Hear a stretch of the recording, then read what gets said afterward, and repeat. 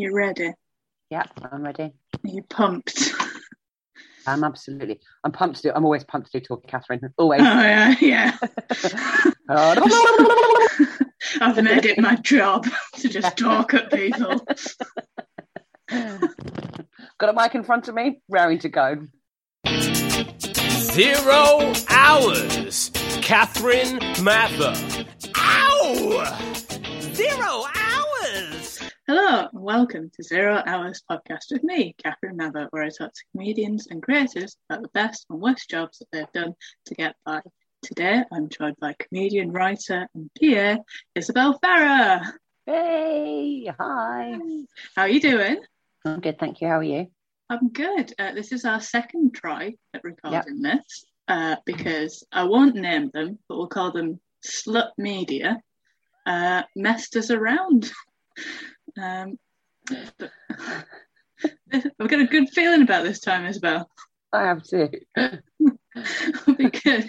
How have you been? What's new in Isabel world? Positive COVID contact, so I'm not fully isolating, but I'm trying to be a little bit careful until I get a PCR test back just to make sure. So yeah, it's a good excuse to be distant, isn't it? Yeah. Yeah, it's quite nice to have a really good reason to be like, no, I'm just going to stay in tonight, like I should. Yeah. Do you hope that you've got it or not? No, I don't. I absolutely do not want it. Like, I'm quite. I definitely had it last March because I have, as in March 2020. Yeah. Because my sense of smell has not come back since then, so I know I had it. Yeah. Yeah. But I didn't notice at the time, and it was before losing your sense of smell was a thing. Right. So I didn't I remember feeling a bit off one day, but I just thought I was a bit tired. Yeah. And I've not noticed then. I didn't notice then, so I think I'm quite robust. I don't get ill that often, but I don't really want worse long COVID than losing a sense of smell. So. Yeah. So how's your sense of taste? Taste I still have. It's obviously a bit dulled, and I do occasionally get a whiff of something. There's a few things that I can. So I definitely smell garlic, but it's like slightly skewed. It's not the same normal delicious garlicky smell. Yeah. And then occasionally I'll just get a whiff of something really strong, and I'll be like, oh, hello, but it's normally piss. So I get excited. You know what? I found that as well. So I lost my sense of smell, but it's not a thing that you notice quickly, is it? And feces was the first thing that I could smell back. Oh really? Yeah. Oh, really so cool. I smell farts or poo or anything, and so it's one of those things where someone said to me, I made several things with chickpeas in the other day, and I was like, sorry, there's lots of chickpeas, and someone else goes, oh god, we're all going to be farting, and I was like, yep, but I can't smell it, so hey, no problem. Yeah, it's actually more, it's the emotional connection to smell that having a coffee in the morning, obviously I really rely on it and it's a definite crutch that I have, but just the action of smelling it before I drink it I actually really miss. Yeah. And then walking into a kitchen of food that someone else is cooking, and it's really weird. I know there is a smell, it's in I can feel it in my nose, but I can't, it's blank. It's really funny. Yeah, that's so strange. So on Saturday night I went to a friend's house for dinner, and I knew there was 2 trays. So I don't cook meat at home, but I'll eat it if someone else is cooking it for me, basically. Yeah. And I walked into the kitchen, I knew there was 2 trays of chicken in there, and I was hoping that I'd be able to just get a little smell of something to be oh, that'll make my mouth water, but it didn't, so nothing. Oh, yeah. Well, hopefully the fact that you've got a few things that you can smell sometimes means that it won't be forever. Yeah, exactly. Yeah, and I mean, I also have this scent training kit. It's 4 different essential oils. Yeah. And it sits by my bed ready for me to use every day, but I get up in a panic when I absolutely have to. Yeah. And then when I go to bed, it's normally when I'm literally about to fall asleep and I'm dropping off on the sofa. So it's never something that I oh, I'll just mindfully smell some essential oils before I go to sleep. Yeah. That's not my style. No, I'll just never smell again. That's easier. I figure they'll make a pill for it at some point, or it'll just be. I'm like, when can I talk about it on stage? Is it funny yet? Like, Yeah, I always say I could have such lovely skin if I took care of it with the things that are literally by my bedside. oh, do you know what? Actually, that's the thing in the last couple of years that I've been like, oh, do you know what I really need to start doing? Taking off my makeup before bed and using like moisturizers and stuff. And I tell you what, so that it sharpens the mind about like all doing all of those things is like suddenly aging in your early 30s. You're like, whoa, I didn't used to look like this. Yeah, I started noticing. I know, wrinkles, I definitely do that. And I was like, oh god. Yeah. Yeah. It's time. The greys as well. Yeah. I don't dye. Well, I do now. I don't dye my hair, and I went to the hairdresser and basically I was like, look, tell me what to do. I don't know what to do, because also some of my friends dye their hair and it's like it's so expensive that I'm like, this is not something I'm just going to embrace growing grey. No, hold on. I just said it in grace, like it was some kind of verb to like embrace being grey. Embrace going grey, like gracefully. Mm-hmm. And I went to the hairdresser and she was like, you've only really got them at the front, so you just need to maintain that bit. And then she dyed my hair for 15 quid and she said, to be honest, you can probably do this at home. And I don't think it's not necessarily my forte, but I think I'll be able to do that. So I will. Yeah. I think we should never go gracefully. I don't want to. No. Cling on to youth. Yeah, also I thought maybe I'd end up with like one like really like chic grey streak in front of my hair. You know, like quite a lot of Mediterranean women do end up with that. But it wasn't. It was just a few straggly greys and it just looked shit. So I was like, no. It's not chic. I'm dyeing it. Bye-bye. Yeah. For a while longer. Yeah.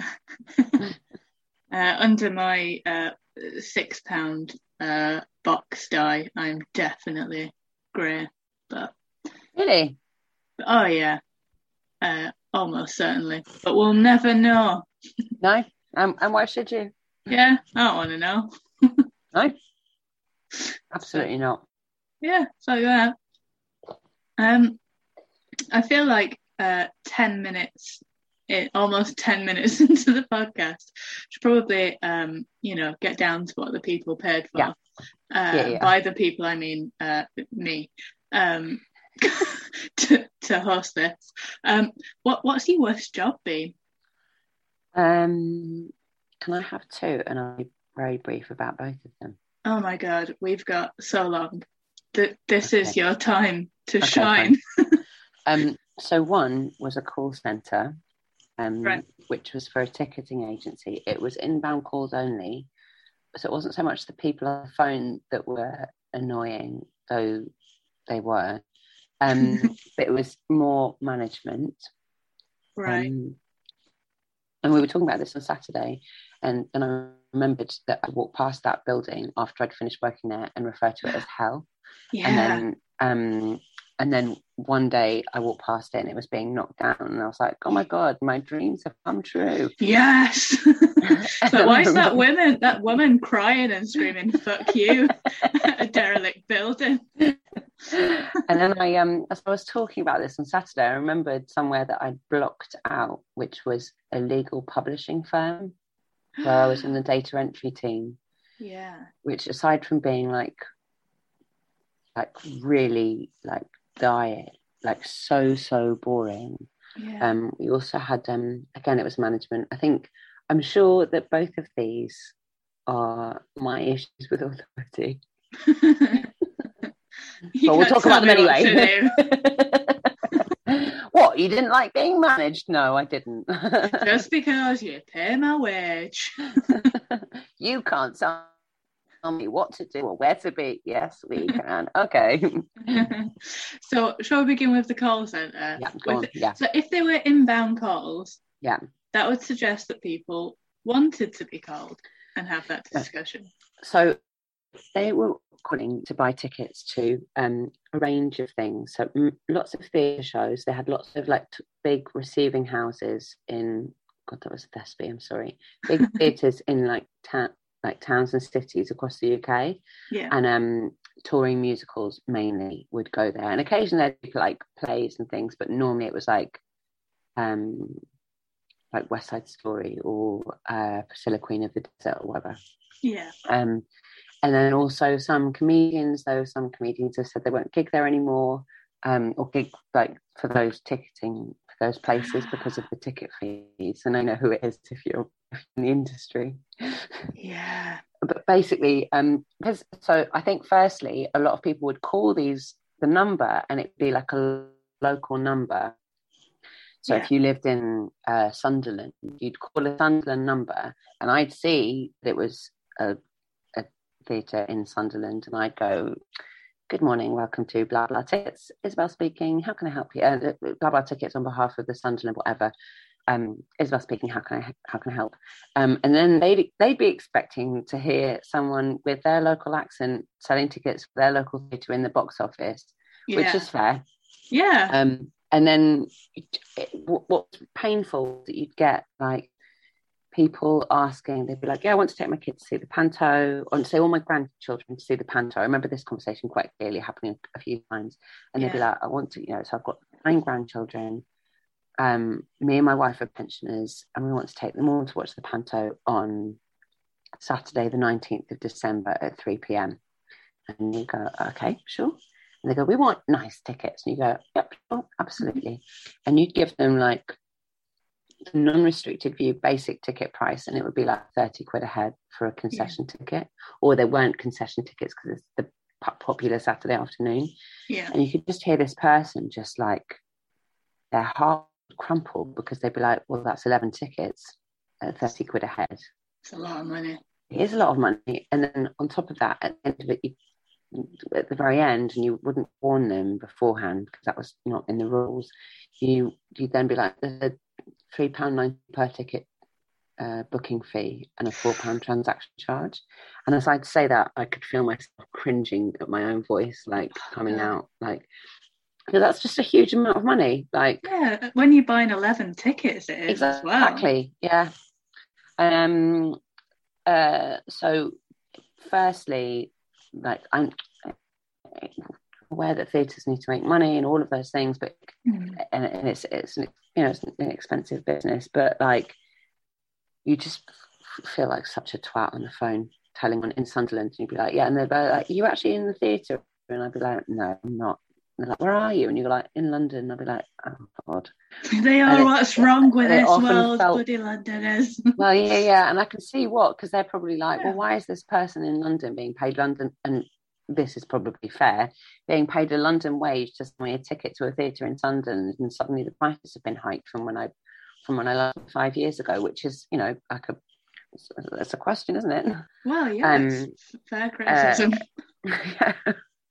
But we so it was partly, and also we had like an amount of money that we had to make per hour on the phone, and I was once told, so I got like a meeting, and she was like, "Yeah, it was like just a progress meeting, like, how are you doing? Like, let's see, whatever." And in general, I was quite, because we did get free tickets to go to see things, and so I went as much as I could, because I was like, well, I'm interested, and it's good to go and see what's going on in London, and like, who's casting what and what's being made. And so I'd go and watch things, and I knew the theatres quite well as a result, so I'd be like, "Oh, like I knew what the shows looked like," and I'd be like, "Oh, it's just a small pillar that's a restricted view seat, you could probably watch that and it won't be like too much of a hindrance." So I knew the theatres quite well, and I knew the shows quite well, but then I'd sometimes get so once I got audited, and they were like, "Yeah, you're really knowledgeable on the phone, that's great, your call times are low, go, so you don't spend too long on the phone. Your aux time is low. That's the time off the phone, as in going to the loo or whatever. You sell a good amount of memberships. You're hitting your target of memberships. But you're not making enough money per hour. I just was really sarcastic, and I turned around and I was like, "Yeah, you're right. I know. Do you want to give me a pay rise?" And she was like, no, it's like money for the company. And I was like, yeah, I got that. Like, sure. And then she went through my stats and she was like, you're making, but I think the target was like £400 an hour or something. If it wasn't, like, that seems, I think it was. And I was probably averaging like £300 an hour. Yeah. And it's like, yeah, no, well, that's 25% too little. And she was like, yeah. And I was like, well, and you're asking me to up my like return rate by 30%. I don't know how I was this quick at maths. Like, you're asking me to up my return rate by 30% when all the rest of my scores are quite good. And so I don't know how you suggest I do that. She's like, well, you could try and sell some more snack boxes. And a snack box was like a goodie box or whatever. It was like a glass of wine, a programme, and a packet of minstrels for £15. Oh my God. And was that like across the board? Was that like, was there some poor bastard in Sunderland? I think there probably was. I think the snack boxes were standard. Oh my God. Yeah, exactly. And but even in London, even a in glass London, of wine and a programme and some minstrels for £15, you can fuck off. Like, no way. Not in the. Also, I know what that wine tastes like. It's not good. Like, no, and it's in a plastic cup, and you can't take it to your feet. No. So, and I would occasionally offer a snack box on a call. I'd just be like, would you like a snack box? It's 50. And I'd say it so blank faced that like it left someone very capable of just saying no, so that it wasn't awkward for me or them. I'd just be like, would you like a snack box? It's £15, and in it you get a glass of wine, a programme, and some minstrels. And people would just go, no. And I go, okay, cool, and move on. And I think they wanted me to like shove it a little bit harder down someone's throat, and I'd be like, absolutely not. No way, not doing it. No, I'll say it. If I have to say it on the phone, I will. But if I don't have to, or if I don't have to like sugarcoat it, not doing it. No. So you was talking about memberships. What's a membership? A membership. Tell me. A membership is £30 a year, and you get access to advanced sales, so you can get tickets before the general public. You get a discount on some tickets, and you would get 10% off at the bar, and you get a little card, a little red card to put in your wallet. Oh, so nice. And you didn't pay the booking fees, actually, which is, like, I guess, quite critical. But I had to sell 2 per hour. Right. Which, if you ended up with a lot of London calls, it was quite easy, because you'd get people who really have often just quite liked going to the theatre, and they'd be like, okay, well, you're going, I'd say, look, you're going quite a bit. This probably will save you a bit of money over a year. Yeah. And you'd offer it to them. And then my instinct is always never to like push it, but just give them the information. And then they might not buy it from you that day, but they might buy it in the future, and like whatever, like someone on my pound commission. But just never shove it down anyone's throat. And if someone says no, never ever push it. No. But they'd be like, again, like, you just get people listening to your calls, and they'd be like, I think you probably could have made that sale. And I'm like, well, I could have done, and it would have made me like the extra £1. But like, what? I'm just not a natural. If someone said no, it's an issue of consent. If someone said no, and they've said I've got a firm no, you don't just like carry on like being like, unless they're actually going to make save money on that sale. I'm just never going to like push it.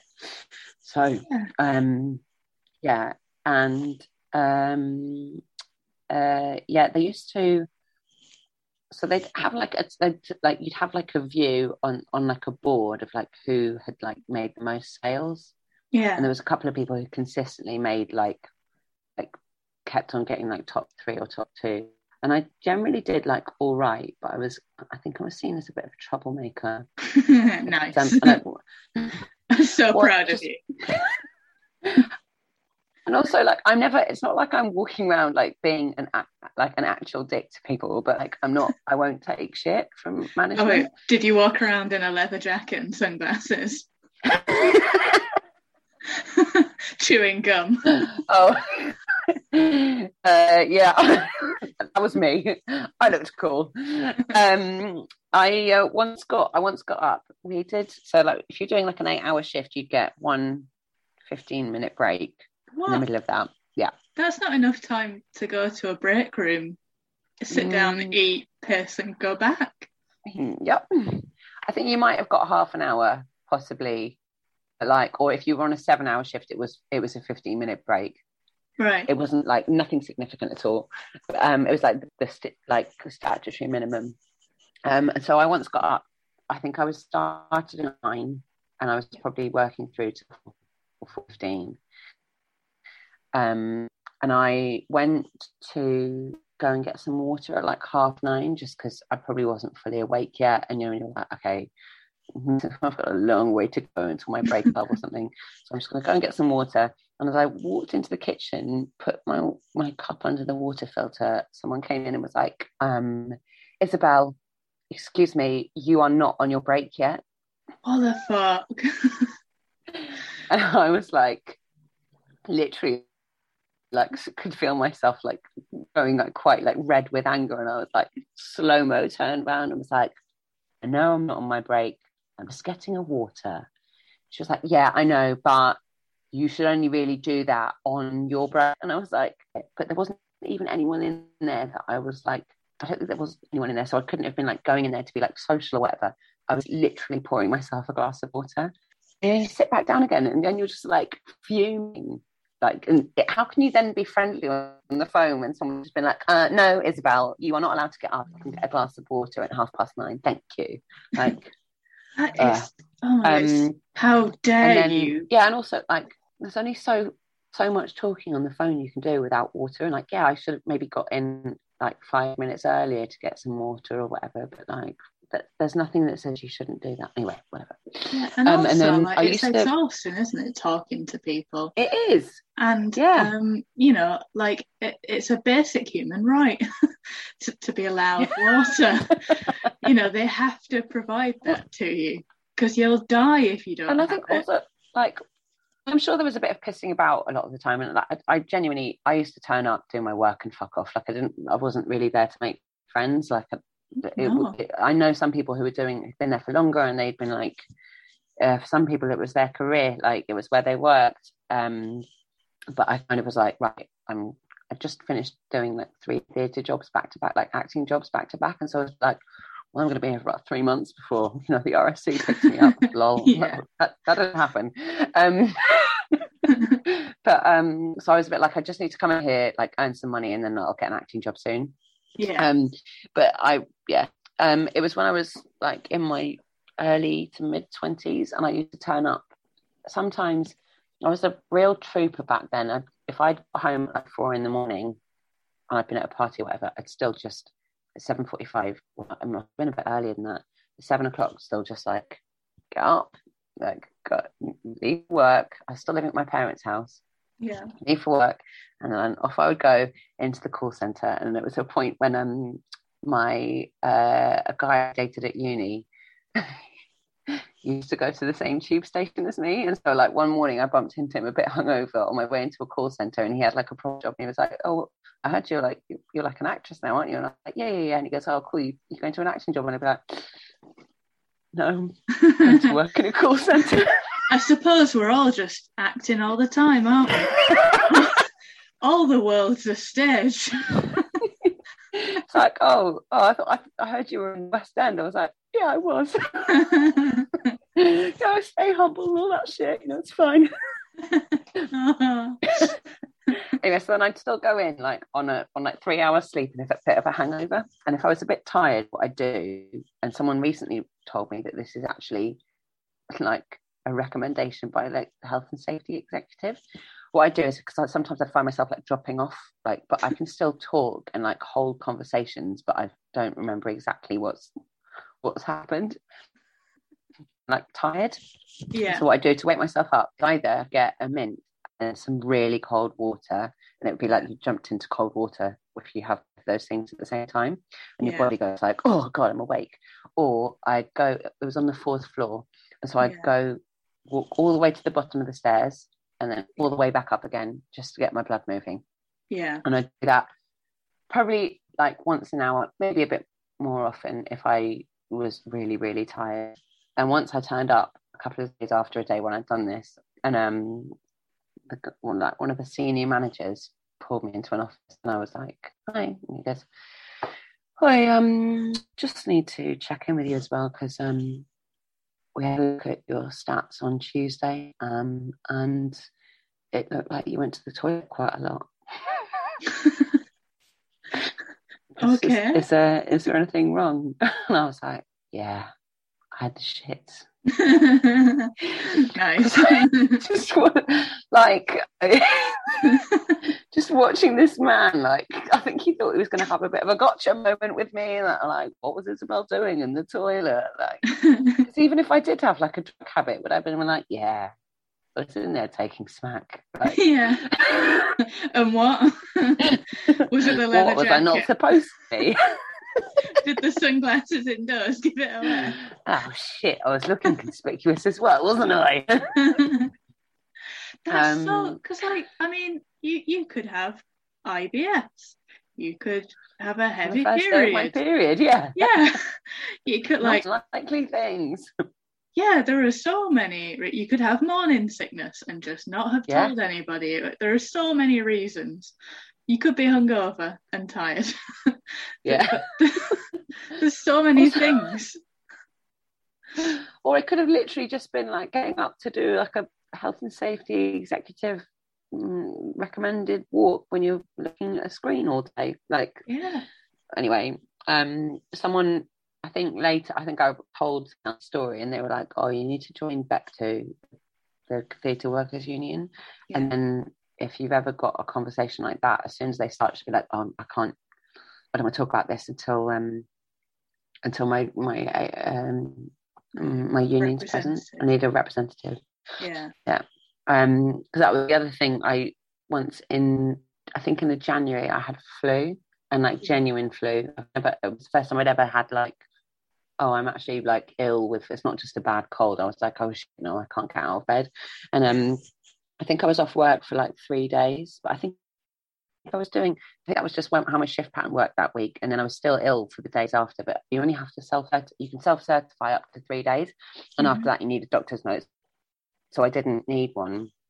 But then at the end of the month, they called me and they were like, "No, Isabel, you were off work for illness too much this month." And you were like, "What?" You were off once. Yeah, too much. Yeah, once with one illness. What? And I think I did. I think I was like, I think I need to speak to a union, and I think I need a union rep present, and they just didn't even take it any further after that. But like, you suddenly realise like how much someone's intimidating you into like not being ill. Yeah. And because my mum's a nurse, and so she's very much like, if you're ill, you're ill. Don't go to work. Don't spread flu around a call centre. But also, if I wasn't ill and I was just hungover, she'd be like, Isabel, you got in at 4, I know, but you need to go to work. So like, you can decide, management. Like, you can have me in the office, getting up once an hour to keep myself awake, or not ill. So yeah, it was just I think definitely also like part of it was I'd just done like 3 theatre jobs, and I just said like just done 3 theatre jobs back to back, and I was a bit like, it was my first year out of drama school, and I was like, well, this is nice. And then you're like, okay, I need a job, like, okay, what do I do? And I remember seeing it recruiting and like, okay, well, you know, all actors work in a call centre at some point, so this will be my 2 months. 2 years later, I was like, right. Oh man, you managed to stay that long? I think it was just under 2 years. No, I think it was maybe March 2014. I think I started in September 2012. I was there till March 2014. That's some good sticking power. I had like bits and pieces of filming in between times, like totally like that was my only thing that I was doing. Yeah. And then yeah, and also I guess there's a ticket perk. You're like, well, I can just basically see whatever I want in that time. But I remember when I left, like I basically left, I'd started getting temp work again, and I'd done temping before I'd gone to drama school. But with temp agencies, it's a bit like if you like drop off their radar, they'd never contact you again. Yeah. And you have to like badgering them and being like, hi, I'm available for work, hello. And I'd started to get more work, and I was basically like, I'm gonna have to leave this job because I can't take temp work because it's getting in the way. Yeah. So that's basically what I did. But I remember being like, it being a bit of a jump when I was like, hi, I'm handing in my notice, and then being like, okay, fine, bye. And then I'd be like, oh shit, like now I've got to like keep badgering the temp agencies because I don't have this to fall back on. Yeah. It was quite funny. Yeah. Yeah. So that was my 2 years in Hell Number 2. Oh God. I was thinking, and it's kind of, so do you think that sort of as performers, there's the whole kind of thing that you have to suffer for your art, and do you think that is the reason why so many performers do stick with these shit jobs for so long? I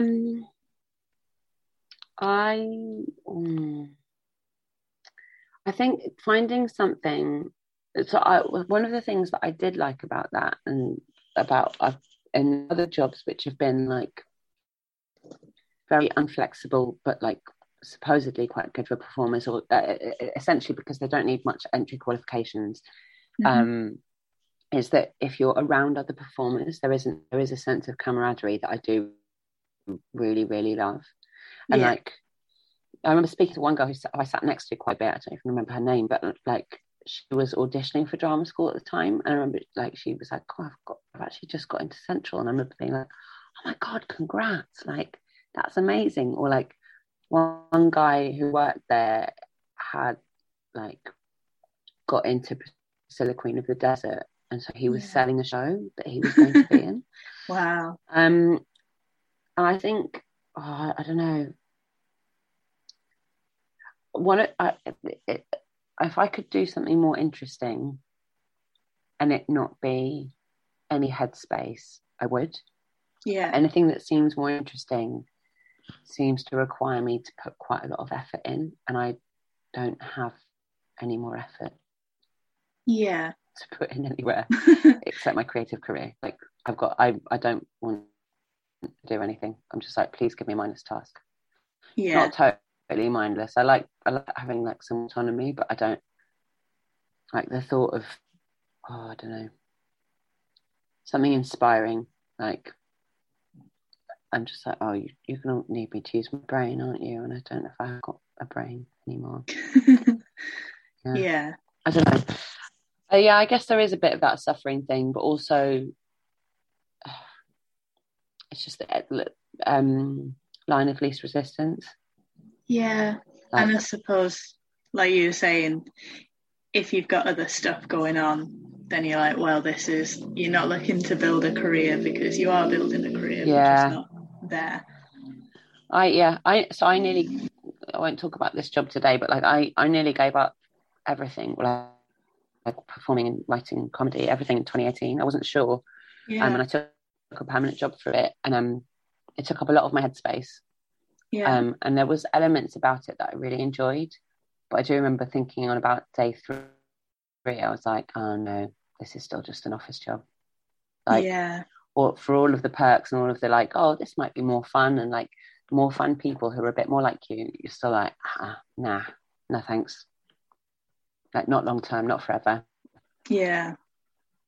It's it would be so much easier, wouldn't it? And like I kind of forgot about just little things about when I left that last job, like about being permanently employed and knowing how much money you've got coming in on what day of what month of every month, and free coffee. I had health insurance with my old job. I didn't use it that much, but like it was there. There are some like just really comfy perks that you're like, oh, okay, sure. We had snacks in my old office, like quite a lot of snacks. Yeah. Those little things that you're like, oh, that's actually, it's very easy to get comfortable in there. But and I can see why. But then maybe that suffering thing, and that's not that I'm saying this is like a virtue, but like if my day job's not comfortable, I'm like, okay, well, you know how to make this better, not need it anymore. Yeah, it lights a fire under you, I suppose. Yeah, when it does, definitely. Yeah, 100%. Yeah. So you said you had another horrible job. So I'd actually forgotten about this, and I clearly blanked it out. Oh no, I'm so sorry. Yeah, bring it back. Again, it's like, I'm sure in the grand scheme of things, like I wasn't like stood outside, though I did used to hand out flyers for TfL, which was also quite bad. But oh no, transport for Leeds, for Liverpool.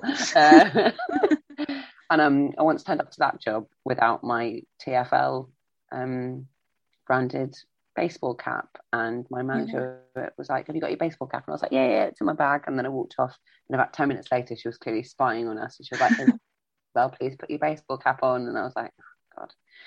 Anyway, but the other place I used to refer to as hell was a legal publishing firm.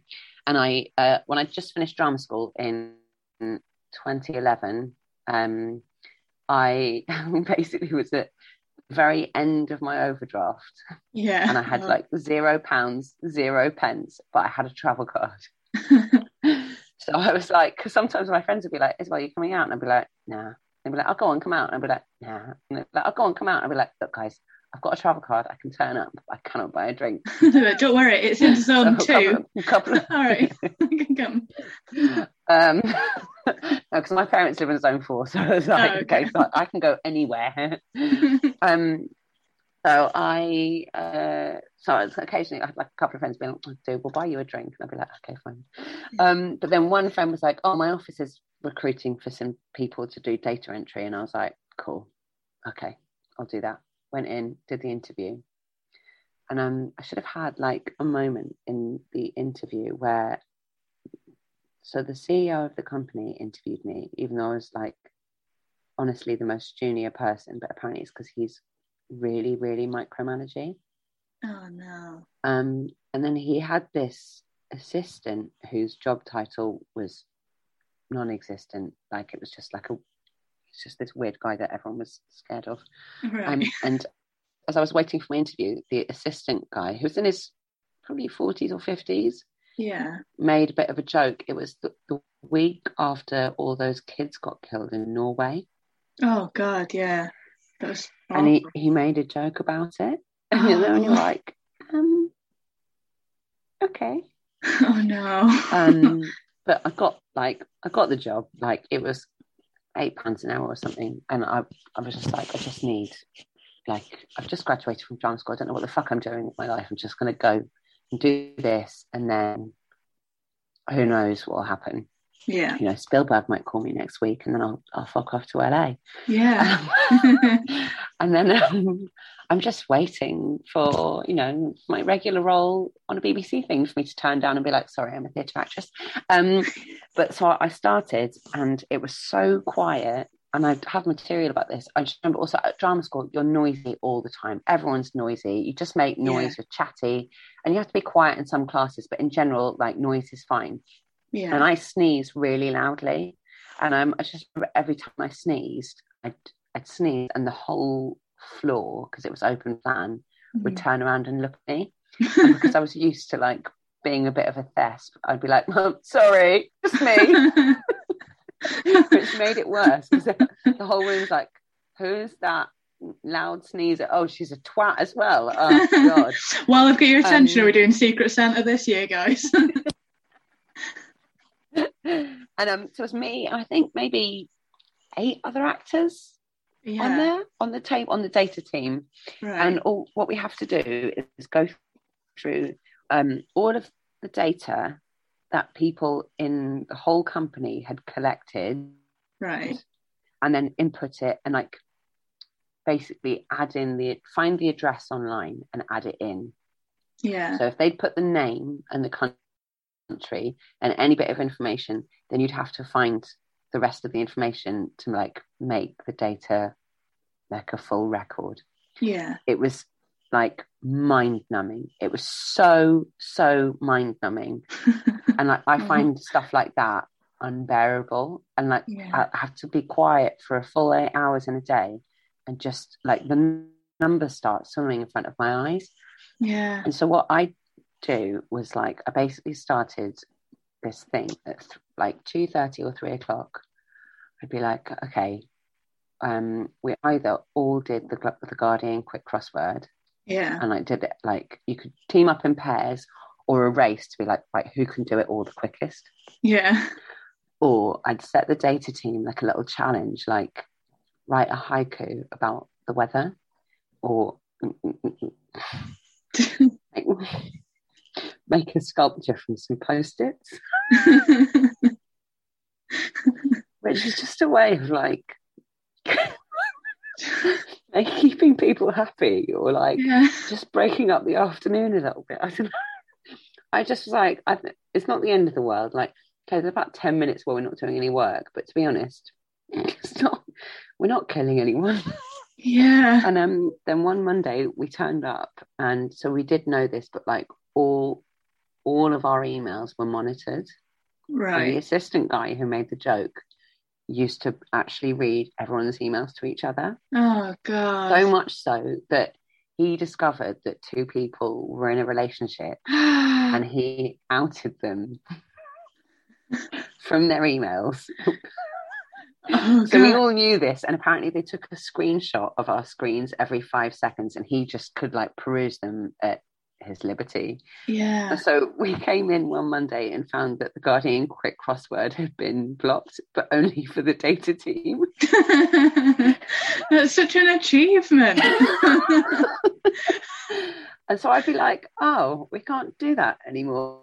That's no fun. Like, and then I checked, and I said to my friend who also worked there, and I was like, dude, can you check the Guardian quick crossword? She was like, yeah. And I was like, oh, and I was like, oh wow, he's done that like literally just to us so that we can't do it again. And I was like, and then he did I get called, and he was like, what's this poem thing you do? And I was like, oh, just trying to like create like a team spirit thing in the afternoon, you know, like oh man.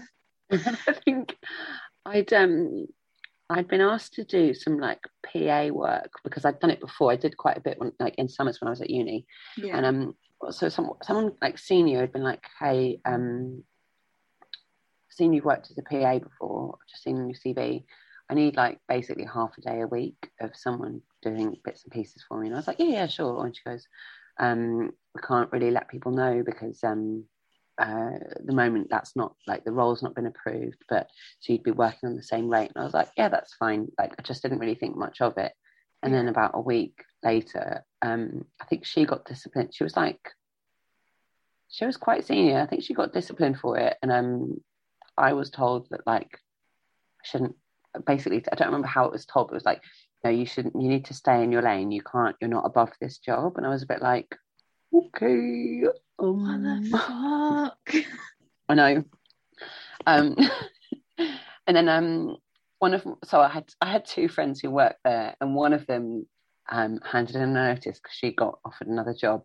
Yeah. And she as soon as she'd handed in a notice, she was so rude. We had this like every day, me and a few people were in this like group email. It was before there was IMs or anything, like so there's no like Slack or like instant messaging. Yeah. And so we just have this reply all to emails, and she just went off. She was like, she'd gone rogue. And then if you said anything about certain people, she'd be like, well, he's an absolute cunt, isn't he?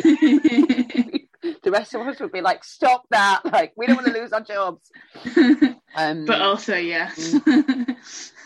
Yeah. So it's just like, now I'm always a bit like funny about watching like on any office job, and I'm aware that like basically people can read anything you put on your work computer. But I remember being like, do they not take screenshots every 5 seconds of what you're doing? And people be like, no one's got time for that shit. Like, yeah, it's a really like real genuine sense of like Big Brother is watching you. Yeah. That's such a that's it when they're like, we want absolutely everything from you, but also, you know, we want organized team building or like break up the day or do anything nice for you at all on our own terms, and then punish you for doing it yourself. Yeah, and I think particularly when you're doing anything that mundane, like I think whoever is managing really, like if I ever went back to an office where this was happening, I would be like, you need to make sure that anyone doing anything that mundane just gets up once an hour, it takes 5 minutes. Yeah, have a task. Like there's just no, or, you know, some way of breaking up the day, because your head can't work like that. No. I don't know, maybe some people can, like. Yeah, I mean, if it's something you're interested in, sure, but not that. No one's interested in like adding in addresses for someone like. That's my true passion in life. Googling addresses. So I was born to do. It was just a really strange, because it's also like it's quite a well-known company, and I think they've just got a bit of a monopoly on like a certain area of what they do, and so sometimes like people will mention it and I'll be like, oh, I used to work there, and they're like, really? I'm like, yeah, don't ask. So how long were you in that job for? I think it was probably for about 5 months. Okay, that's quite a long time then still. Yeah, again, like you can put up with a lot when you're like, do you know what, this is get me out my overdraft. Well, yeah. I think I got again some temp work or something that was like, okay, I can't keep both of these things up. And that one, like, I think that I remember being, it must have been just over minimum wage back then. To be in zone 1 on just over minimum wage is really tight, like, money wise, you know, like if you're traveling in on the tube every day, which I think I probably would have been. I find it insane that minimum wage and London living wage are not the same thing. No, I know. Because like minimum wage is about £2 less than what they think you need to earn in order to just live, not thrive, just exist in London. I don't remember how much London living wage is anymore. Like, it used to be like £10 something, didn't it? Yeah, that's nothing. That's so little. Yeah, like here certainly. In London. No, it's not. Yeah, definitely. So two places. I think I work best when I've got like a number of tasks to do in a day, and someone goes, "Yep, sure, you're going to do those," and I say, "Yeah," and then I get them done, but no one's like nannying me. Yeah, no one's taking screenshots every 5 seconds and telling you you can't have water. Ideally, yeah. Hydrated and you know, on my LinkedIn profile it probably says, yeah, we'll do absolutely any of these things. Well, I feel like you know, we've had a couple of depressing jobs. What's your best job been? Oh, so this is one of the weird things. So quite a few of my friends from uni have got very like normal lives, and and probably people I don't see that much anymore, but like a few people have been like, you're going to carry on with this. And I'm like, yeah, when it's like when you're doing like temp work, you're like, yeah, it's a bit dire, but when it's good, it's amazing. Yeah. Like, so I took my show to Edinburgh this summer, which is probably the best summer of my life, really. Yeah, and it's a very good show as well. Oh, thank you. Enjoyed it. I paid Catherine to say that. I paid her a lot of money. Yeah, so my show I had ready for before the pandemic, so it was rehearsed and like booked to do Vault Festival in March 2020, and then that was in lockdown week, and so it got pulled in lockdown week, and I've been working on it for 18 months. It was like a real like labor of love, and like I am inherently unsure of like whether my work is good or not until someone's really definitely confirmed it. And so I wasn't sure even back in March. I was like, yeah, I think it's a good show, but like most of the people who've told me it's good are my friends and family. So and then in July 2021, so I did it a couple of times last year and it went quite well, and I got an agent off the back of it, which probably should have been proof that it was good. Yeah. But and then I did it, I managed to get it, I applied to do it at Southwark Playhouse, which is like quite a nice West End, Fringe theatre in London, or like off West End, in July. And then my agent was like, I think we should take it to Edinburgh. And I was like, nah, Edinburgh's not happening, is it? And then Edinburgh very much was happening. And all of a sudden I'd been given a venue that was like 80 seats distanced. Yeah. And I was like, oh, I can't. I had a meltdown. I was like, it's too big. I can't sell a room that big. Like, this is ridiculous. No one knows who I am. Can we not find a smaller room?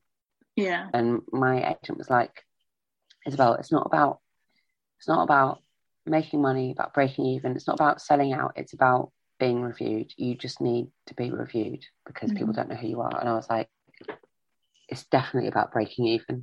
Yeah. It's not about no, that's not. I'm afraid it's not. It's definitely not about losing money. Like, yeah, that's that. Please, like, and then got up there, and I think, was it performance 4? I sold 74 of 80 seats. Oh, that's so good. Oh shit. Yeah. I was like, oh, and then also you're like, I don't know anyone in this audience. Yeah. I know this is going to sound like I've had to, like, at every point when I've done it before, I feel like I've sold every seat. Like, I've messaged people in this really awful cringe. I think I must have done this to you last year. Cringe moment where I've messaged people that I haven't seen for a while and be like, hey, how are you? Hope you're having an awful pandemic like I am. / nice one. I've got my show on. I think you might like it. Here's the ticket link. And I'm not offering you a free one. I'm just saying, which I find unbearable. I hope I never have to do that again. Of course I'm going to have to do it again. Who am I kidding? Anyway, but I was like, there's 74 people in this room who've come to watch my show off the back of some nice reviews. I don't know any of them. Like, I don't know a single person in there. And then that was a Friday. And then Saturday, I sold out about 4 hours before I went up. Yeah. And then Sunday, again, sold out. And then on the Monday they were like, yeah, we're upping your capacity because the restrictions relaxed in Scotland, and they were like, we're upping your capacity to 100. And I was like, okay, sure. Yeah. And then I think I sold 90 that day. I was like, well, by last week's measures, I've overachieved. Yeah. That's and amazing. then at the end, I know, and then at the end of the week they were like, oh, we want to up capacity to 146, but some performers don't like seeing empty seats, so we can take them away again for your performance. And I just turned around and I was like, don't be silly, like, I can't see a thing. Don't bother yourself with removing seats on my behalf between 2 shows. Like, that's too much work and I don't care.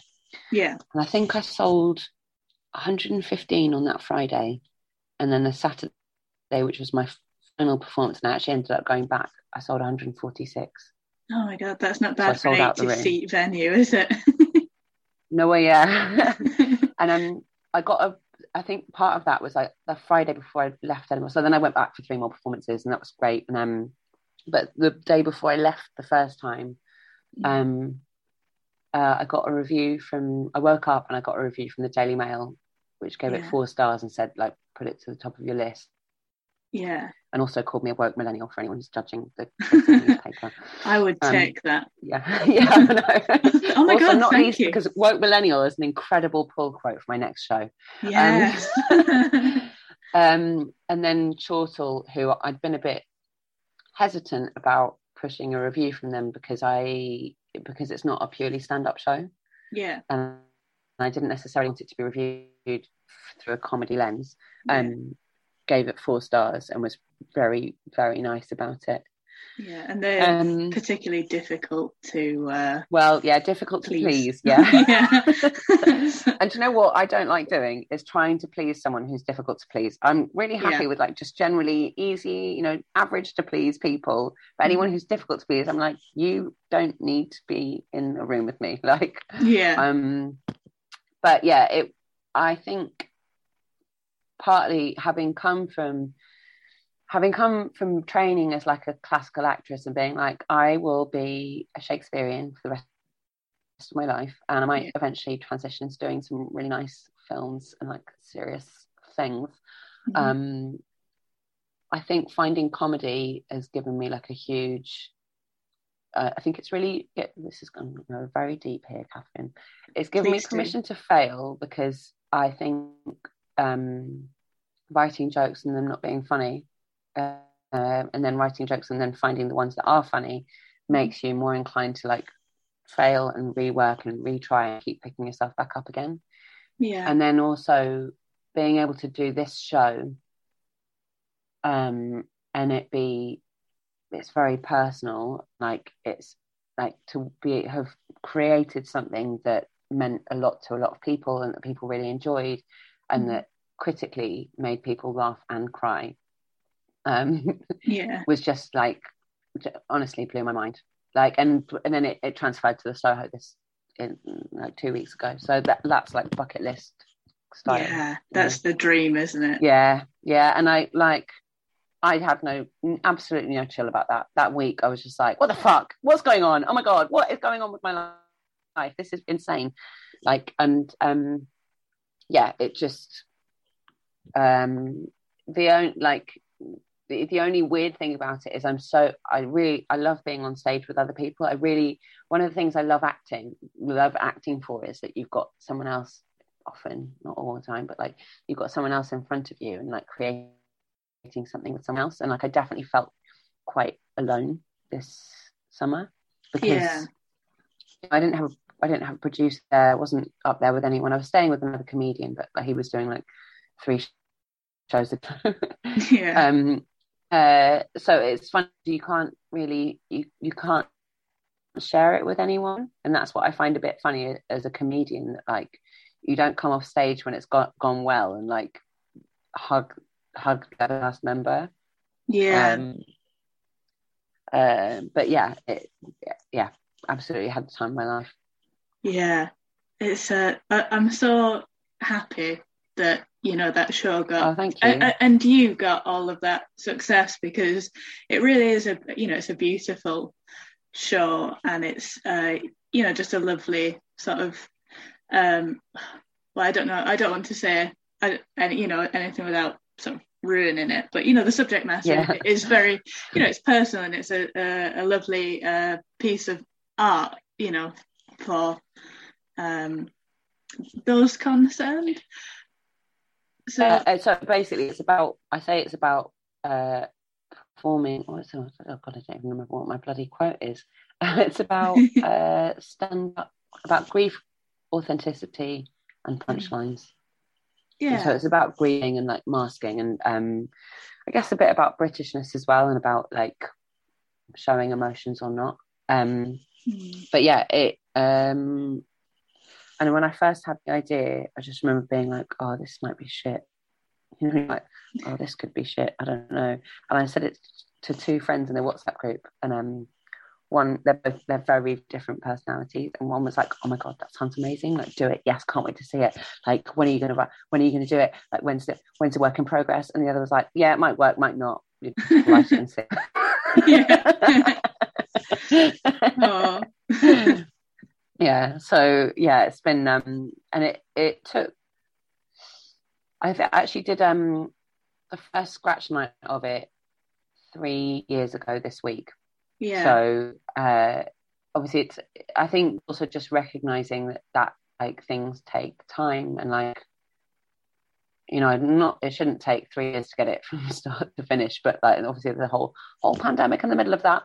But yeah, it's just, I guess I'm aware of how much work, how many hours I put into that, and that, I guess that kind of sets a bit of a form for like, okay, that's how many hours you put into your next show, or like it might be a bit quicker because you know how to do it now. And I've obviously also the added benefit of like having someone else produce it as well now, so that whereas before I was like writing all my own pitch documents and stuff, and like not knowing, I really had no idea what to do with it. And when I first did it, I remember being like, I'm going to do this scratch night and then I'm going to try and take it to Edinburgh, but I don't, like, how does that happen? And Jenny Kastner, and she is like, oh, as well, stop mentioning this, it's not, I didn't do anything. Jenny Kastner saw it at the scratch night, and then she offered to produce it for free, and so she helped me get a space to do a work in progress. I ended up paying her a bit of money, nothing huge, but like a little bit of money, because I did a commercial in the meantime, and I was like, well, I can't have someone working for me for free, it's not in my nature. But so she was like, right, you're doing a work in progress at 2 North Down on this date, this is the ticket link, can you sell the tickets to your friends please, have you got a poster together, right, have you got a final draft of the first, like, or a final copy of the first draft, yep, that looks good, can you do it a little bit more like this? So if she hadn't pushed me through that, I don't know if I'd have got my shit together.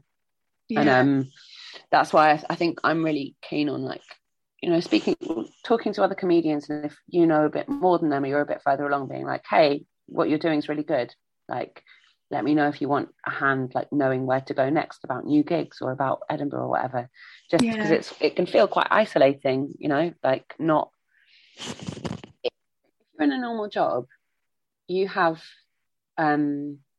like meetings with people about how to, like, development meetings, like how to move up within the company, and like career meetings, and look about, you know, what would benefit you, and what would make you a better person in this job. And I think there's no access to that as a comedian, but like, I think, like, definitely I really believe in pulling people up behind you. Like, it's only, and when I say people, I mean not straight white men. Like, they've got enough. There's enough of them. Just because I feel like I've really benefited from a few people giving me some very, like, sharp advice, and I would want to be able to offer that to other people as and when they wanted it, not unsolicited. Not immediately and after a gig. I was just saying, Jenny Kastner was on this podcast. Oh, was she? Probably years ago now. Oh, right. She's great, Jenny. And that sounds like classic Jenny behaviour. And then sometimes I'll really, like, in public, if I'm a little bit drunk in the Soho Theatre as well, which it happens more regularly than it should, I'll be like, Jenny, if it wasn't for Jenny, I would not have a career. I'd be nothing. Like, stop it. And I'm like, no, hold on. We're going to tell a table of strangers next door. Hold on. This is Jenny Kastner, and without Jenny Kastner, I wouldn't have a show. I'll cry about it.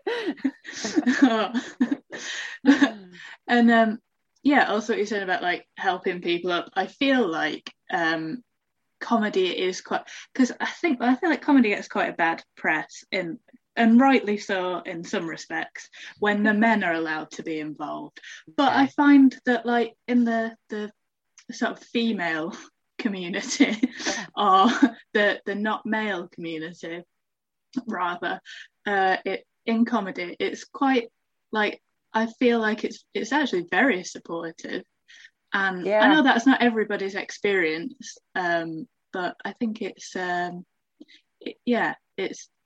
think it's really sweet and nice how it doesn't feel as, I feel like people view it as like a very competitive alpha kind of thing, and I think it's really nice that the women are like, but we don't want that. Actually, we're gonna just like help each other. And I also just like, I feel like I'm surrounded by so much talent. Yeah, like I look around at some, like not just live, but like definitely live as well, but like people who are doing like, I've got stuff in development for TV, or like writing a book as well, or and just really grafting and doing well, and like I'm amazed by it. Like I'm just in awe of so many people, and I think that's really, like, it's actually really inspiring. Yeah, like, and it's exciting. God, what a twat, listen to me. Yeah, it is, yeah. I know, like, it is, isn't it? I'm so jealous of you, you talented cunt. Well done. You keep shining.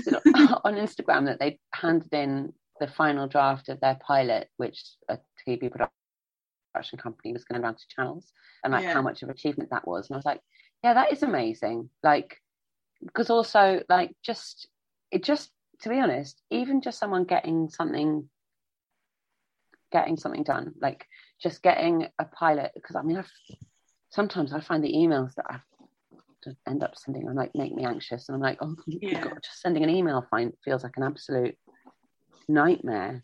So actually getting your metaphorical pen down paper and writing out a 30-minute pilot and making it good, and not having a meltdown, or not having so much of a meltdown that you never do it, it's a massive achievement, I think. Particularly when you consider, like, people are doing this, you're working you're working a job that makes most people too exhausted to do anything, and then you're traveling to Birmingham and writing a pilot on the train, and then performing and then getting up in the morning and going back out. And then also sometimes those get the gigs out of London. Like, I do much better at gigs in London, and I did one in a town a couple of weeks ago, and I just remember walking on stage and being like, God, if this was my full-time life, as in just gigging out of London to like rooms full of middle-aged men scowling at me, I don't know how much my self-esteem could take it, but like like I was getting laughs the whole way through, but I was having to work pretty hard, and like there are a few men in the front row where I had to be like, I'm going to keep eye contact with you for about much longer than feels comfortable, because eventually that will make you laugh, if nothing else will. And make you back down. It's, I think that definitely, like, someone was like, God, isn't it hard? Isn't that career really hard? And I'm like, what's harder is not doing it, actually. Like, I know that sounds like, when I've had a job and I'm like, or when I've been too stuck in one place. And then I'm like, well, what the fuck am I doing? Like, do I even do this anymore? And then I'm like, oh God, I've really just become a drone. That's when I'm like, oh, I've got no creative left in me. That's when things have been really hard for me. That's when I've been at my worst one, and that's when I'm not even really enjoying comedy. Like, the first time I watched Staff Lets Flats was when I was in a permanent job. I was not in the best place of my life, and then also I was producing Ellipsis, so I had basically taken a bit of a like foot off the gas with gigging, because I was like, there's only so much I can get through in a day, and gigging has to be the first thing that goes, because otherwise the show's not going anywhere. And I remember watching Staff Lets Flats, which on paper is right up my street, and just being like, what is this? It's not funny. I rewatched it last year and just found it like, I couldn't stop giggling all the way through it. And I think it was partly just that your head's so stuck in like being in a drone job, that then you're like, I can't let my brain be at rest enough to even find something else funny. I don't know. That's what. So when people are like, "Oh, it must be really hard," like, is there a point at which you'd give up? And I think I've definitely got through that point. Like now, I'm like, no, no way. Like, I'm not doing anything else now. Of course, I feel like I'll probably never say no to 2 weeks temp work if someone was like, "Here, it's going to be 2 weeks relatively low impact work in an office where you just have to go in and like manage someone's calendar and occasionally book them a flight or do their expenses." And someone was like, "It's going to be solid money for 2 weeks." I'd probably just be like, "Yeah, I'll do it." Like, I'm not going to enjoy it, but just because that money's never going to be not wanted. Like, I feel like it's so precarious what we do. Like, if I can carry on just doing bits of temp work forever, I'll just be like, yeah, sure. All right. I think if anything, either that or I'll just be so wildly successful that I'll be like, it would be weird if I did that and I couldn't. I've been on TV enough that I would walk in and they'd be like, "Isn't that Isabel? Hold on a minute. Just got to the semi-finals of Strictly Come Dancing."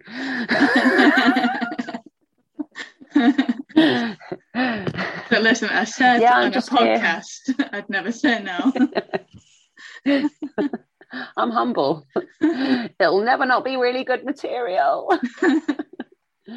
That's if anything, the pandemic has proven that, hasn't it? You know, that it's so precarious, and it's such a shame. I think because, you know, I know that I'm very much preaching to the choir here, but you know, how would we have gotten through lockdown and this ongoing pandemic? I'm sure we've not seen the back of lockdowns yet without Netflix and telly and films and books and music and podcasts. You know, not necessarily this podcast, but I think people would have paid to not listen to it. But bitch Mather again. But I think, you know, like it's not. People act like it's worthless work until they don't seem to make the connection between, you know, fucking Squid Game has actors in it. It's also like how much TV comedy. I think there's also the whole thing at the beginning of lockdown 1 where comedians weren't sure if they could apply for, or maybe it was comedy clubs couldn't necessarily apply for Arts Council stuff. Yeah, which is bullshit. Like, how much TV comedy has come from comedians on the circuit?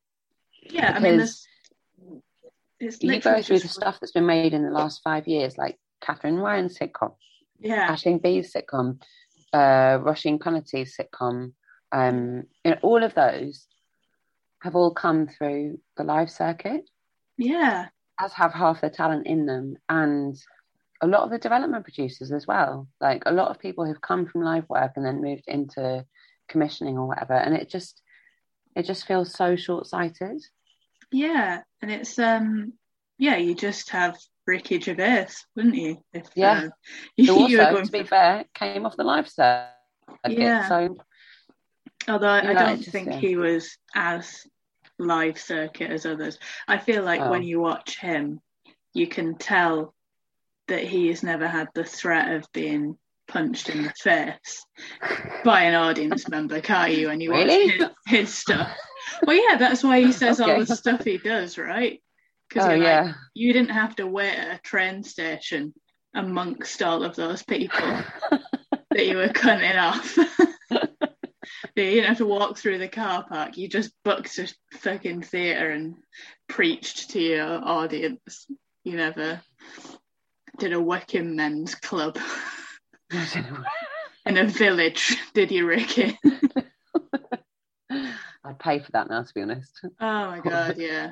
To see him slagging off the trans community when trans daughter. Oh God, these bloody men, honestly.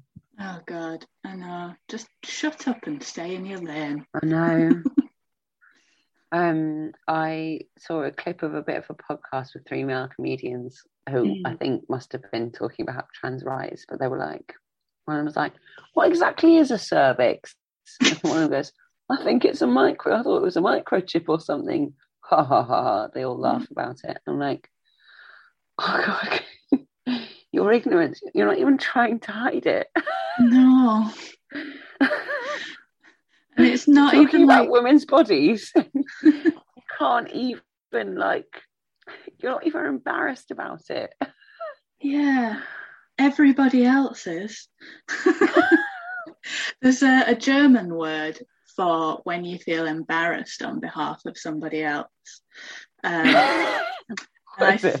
I can't remember. You can Google it though. Oh. And I feel that when everyone's like, have you heard Joe Rogan podcast? Oh God, no.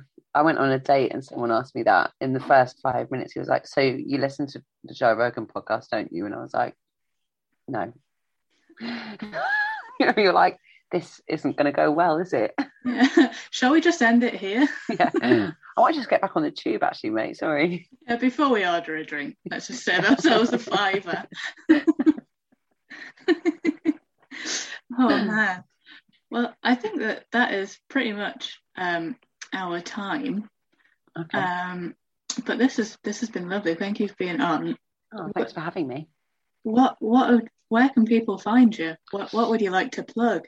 I'm doing a work in progress of my new show / new material on the 26th of November. Nice. Wait, let me check that. Is it 25th or is it 26th? They sound very similar, don't they? So they are close together. Yeah, it's the 26th of November at 2 North Down with Davina Bentley. Nice. So yeah. And also I will be doing my show Ellipsis again at Vault Festival in March on the, hold on, I should probably memorise these things, shouldn't I? That would be really helpful. There are so many dates in the year, though. It's hard to remember individual ones. March 18th, 19th and 20th, I'm doing Ellipsis again. So that was a show that was on Ed Fringe this summer. Yeah. And you can find all dates and all gigs. I'm on the Elder Millennial socials, so Twitter, Facebook and Instagram. I'm at Irresponsible. I'm not on TikTok because I am old and I don't know how to work it. I am an adult. Yeah. I mean, I was just full respect for anyone my age who can actually work out how to use it, frankly. Yeah, I don't have that much video content. Who's videoing themselves? No, I don't either. I also a while ago tried to use Snapchat because someone told I couldn't use it, and then someone told me that they'd made it difficult to use for old people. So then I was like, well, I'm going to have to learn to use it now. And I spent a day being like, nah, I can't do it. And then I was like, you're just going to have to accept old age. I have. I remember when I was in college, people using Snapchat, and it was literally used just for sending pictures of tits. That is what it might as well have been called Titsap, because it deletes the picture. I don't understand why you would use it for it. There are so many other things. No, apparently at Fringe, the Assembly bar staff, their communication group was on Snapchat. What? Not WhatsApp. Not why? Facebook Messenger. I don't know. I mean, obviously I don't know because I cannot use it. So me neither. Got no idea. And if I worked there, I'd be like, sorry, can someone just text message me, please? Like, with what shift I'm working. And email. I'll just send you a picture of my tits back.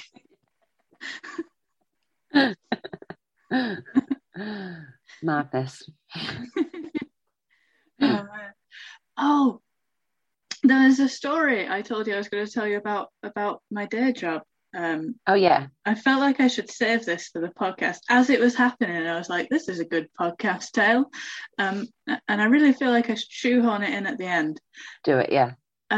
So I should say I love my job. I love my day job at the minute. However, sometimes stool samples come in.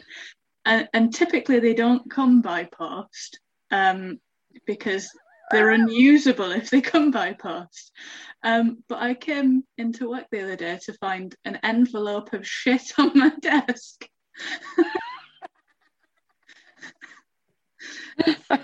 and it's, I should say, I work in a hospital, so it is, I think it's the only job where it isn't a statement.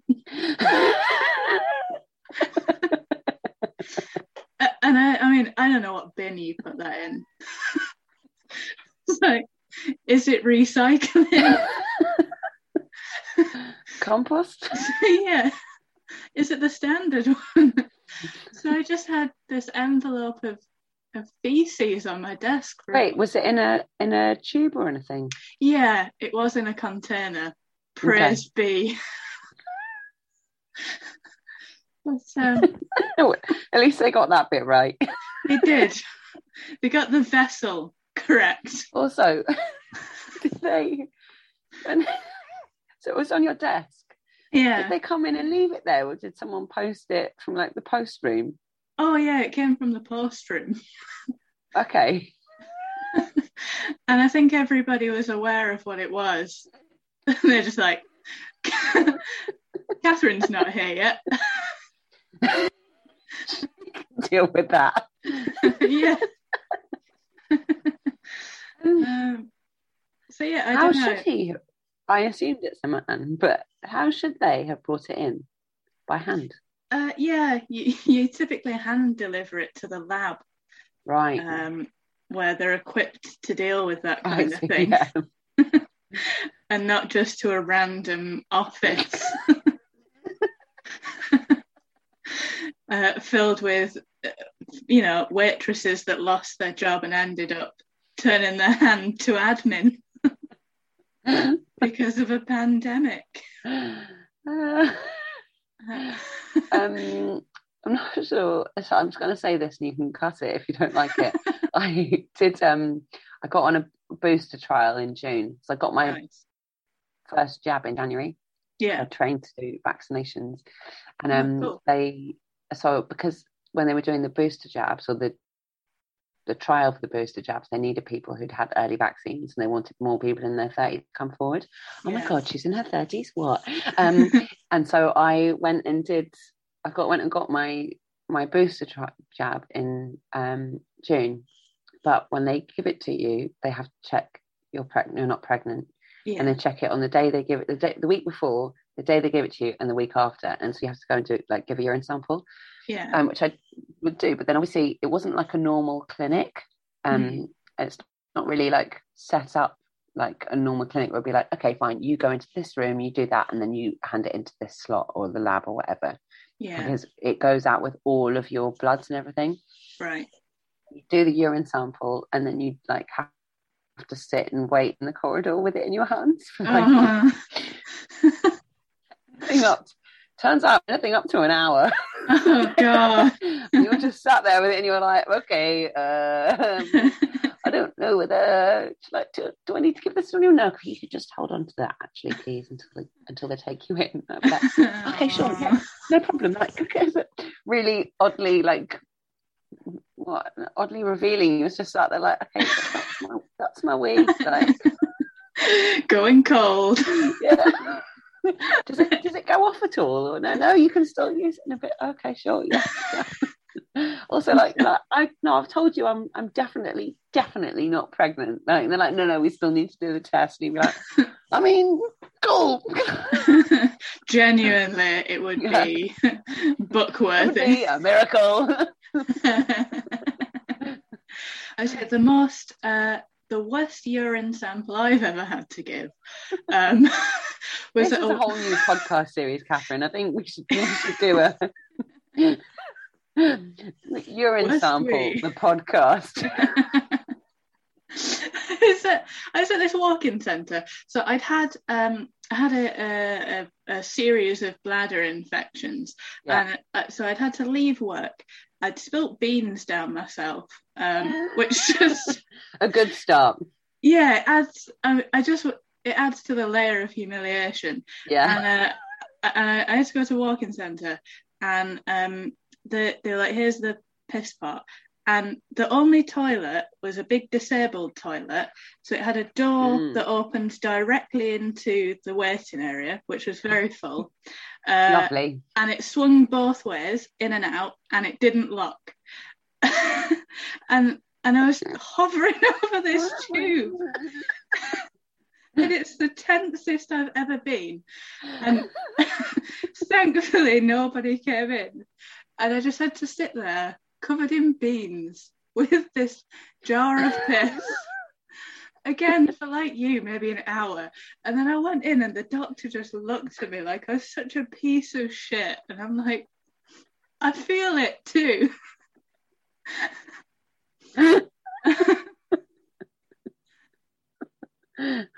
But he did give me antibiotics. Well, put you out of some of your misery. Yeah, in 2 to 3 days. It was all just a wonderful memory. And on that note, it's been a pleasure, Isabel. It's been a pleasure. Thank you so much for having me. Goodbye.